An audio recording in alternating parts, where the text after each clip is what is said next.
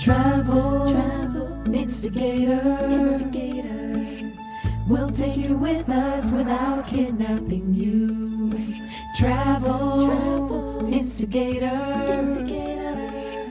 We'll take you with us without kidnapping you.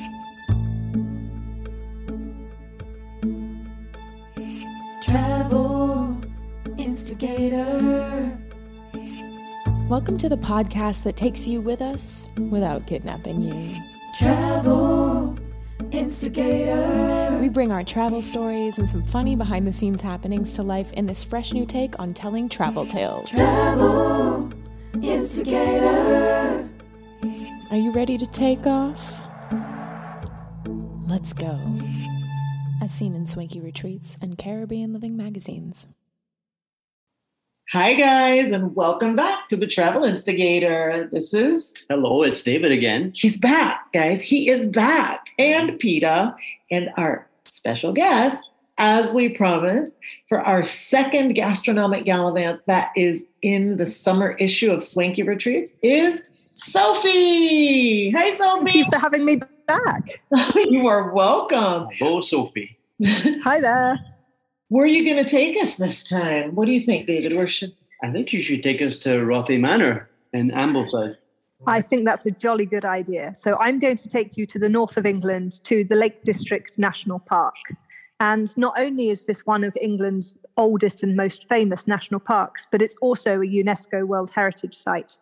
And it's famed for its natural landscapes, its mountains, its rivers, its waterfalls. But increasingly in the last few years, it's not only been an adventure tourism destination, but it's also been a gastronomic destination. We love that. We love that. We love the way you describe food. We love the places you go. This place specifically looks amazing, though. It's an absolutely beautiful hotel in the town of Ambleside, which is at the north end of Windermere. Windermere is probably the most famous lake in the Lake District.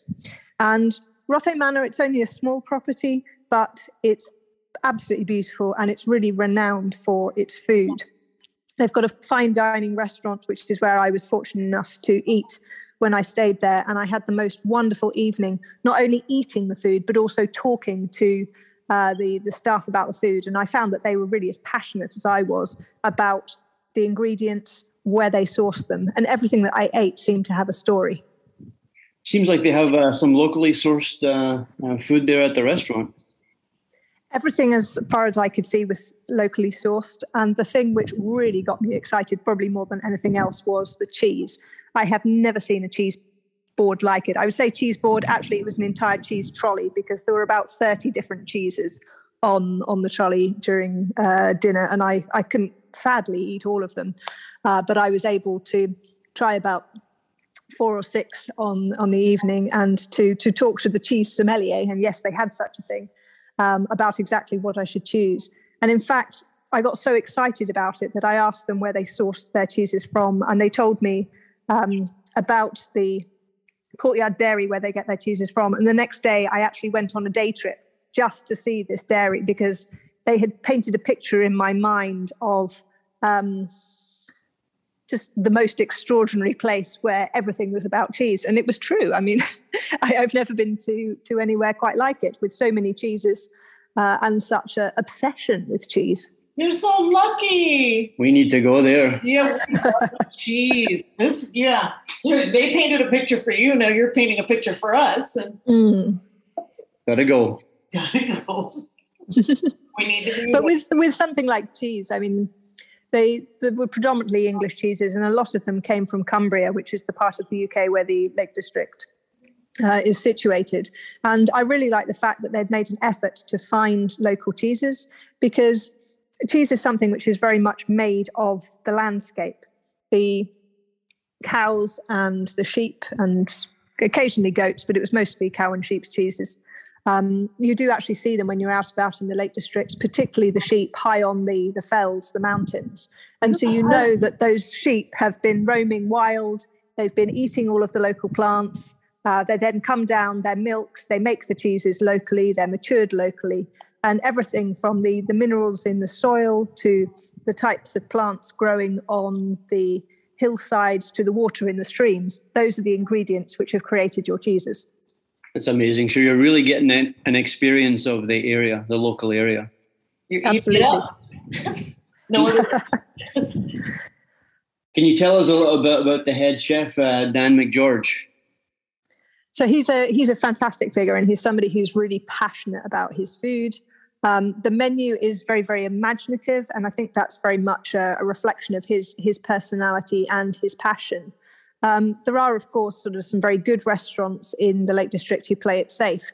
I don't think that's the case with Dan. He understands his ingredients very intimately, and he knows exactly what he can do with them and how he can push the ingredients and the recipes to their limit to give diners something that's really exciting.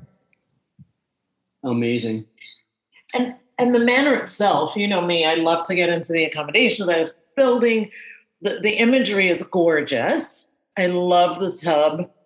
Was that your soaking tub in that room? Yes. So I had an absolutely beautiful room, and I really liked the fact that they'd gone with some really bold, brightly coloured prints on the walls. Sometimes in sort of the more traditional hotels in England, things can be a little bit twee, a little bit pastel, but this was really bold and exciting, and it still had a traditional feel. It's still very much a authentic building with the original windows and fireplaces and so on and so forth, but they've mixed in with that the bold wallpapers, some really bold prints in the textiles, and brought it bang up to date. Sounds like the place had a really nice bar lounge as well. That's my kind of place. They had a really, really good bar lounge, and the cocktails were fabulous. I had a barman called Mario, and he was actually really good because we were umming and ahhing on what to have in the cocktails, and I did actually go to pick something else off the menu, and he looked at me, and you could see he was eyeing me up. He's like, I don't think that's the right thing for you. And it was a little bit, I mean, it could have, some people would have said, oh, that's a little bit forward, but he was spot on. And actually the thing that he recommended instead was exactly the right choice for me. And I'm really glad that he did interfere and put me off my first choice. Such intuition in a barman. Very nice. Yeah, and that's exactly what you want from your barman. Somebody who knows you better than you know yourself. Absolutely. I think I've been to a few lounges and bars where they're like, we don't have a cocktail menu. Just tell us what your flavor profile is. But this guy, Mario seemed like a mind reader. He just looked at your aura and knew what you wanted. I think so. And I think you should still have a bar menu. I think going entirely off somebody's aura or their preference is a bit difficult, because a lot of us are a little bit intimidated in that situation, and that you sit there thinking, oh, well, what do I want? Well, I like this or I like that. And it's hard to start. But at least if you've got a starting point for discussion, the menu can think, well, I quite like the idea of this, but can you make it a little bit sweeter? Can you make it a bit sourer? How about if I have this and that? And then it's a prompt for a wider discussion. And that willingness by Mario in this case, that willingness by the barman is amazing. That, I think, is the sign of somebody who really understands their craft. Yeah, very confident in his craft. Yes. Absolutely. Sophie, I want to thank you again for all your beautiful writing, for all of the experience and exposure. And in this episode, I want you to tell everybody a little bit more about you, about your passions, about your history, and what drives you to travel. Oh, that's a big question. So I'm British, as you can probably tell from my accent, but I have spent the past rather a long time, 25 years, mostly traveling. Most of my travel is in Europe and in Asia. I spent a long time traveling and studying in India because I studied Hindi and Urdu at university, and I thought I was going to spend my life living in India. But since 2008, I've also spent a lot of time in Central Asia and in the former Soviet republics. So that's a slightly sort of less visited, less understood part of the world, but I find it absolutely fascinating. And it's also a region which is growing very fast in terms of its tourism. So I spend a lot of time now in Uzbekistan in particular, and to some extent in Tajikistan as well, working with the countries there to actually work out what the future of tourism looks like for them and helping them develop the the right kind of tourism for their countries. Absolutely. Sorry to interrupt you, but I think this is really key information and knowledge as to why we've had a lot of Uzbek edit from you in Swanky Retreats. And I love that we are an integral part in helping bring tourism and at the forefront, at the frontier of their borders opening to not necessarily mass tourism, but more tourism. And highlight less locations and destinations. And particularly for a magazine like Swanky, where all of your readers are already well-traveled. You haven't got readers who are travel novices. These are people who already have a passion for travel. Absolutely. And what I think can be exciting for them is the emerging destinations. And yes, sometimes that's completely new countries, like, for example, Uzbekistan or Georgia, which I've written about for Swanky in the past. But it can also be lesser known destinations within popular destinations. So just because you're going to France or to Italy or to Spain doesn't mean that you have to always go to the same destinations as everybody else within those countries. Exactly. There are lots of smaller towns or regions that have got huge amounts to offer. So, for example, this autumn, I'm going to Bologna in Italy. And I know lots of people who've been to Italy before have already been to Rome, they've been to Venice, they've probably been to Naples. But Bologna, I hope, is something that will be a new place, even for people who know and love Italy. And it's got a very strong food scene, it's got a lot of culture, it's got a lot of history. And that's what I want to bring out in my story. Absolutely. And that is our tagline at Swanky Retreats.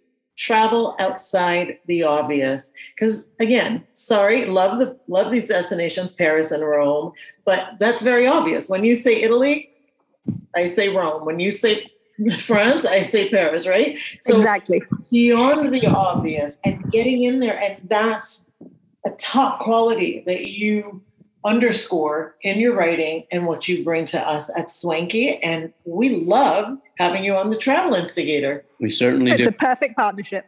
I love it. Thank you, Sophie. Thank you. We'll talk soon. Bye. Bye. Thanks for joining us on our latest adventure. Peta is Peta Phipps, publisher, producer, all-around entrepreneur, and the travel instigator. David is David Blair, an engineer, travel cohort, blossoming photographer, and thinks he is a badass motorcycle rider. And he is very Scottish.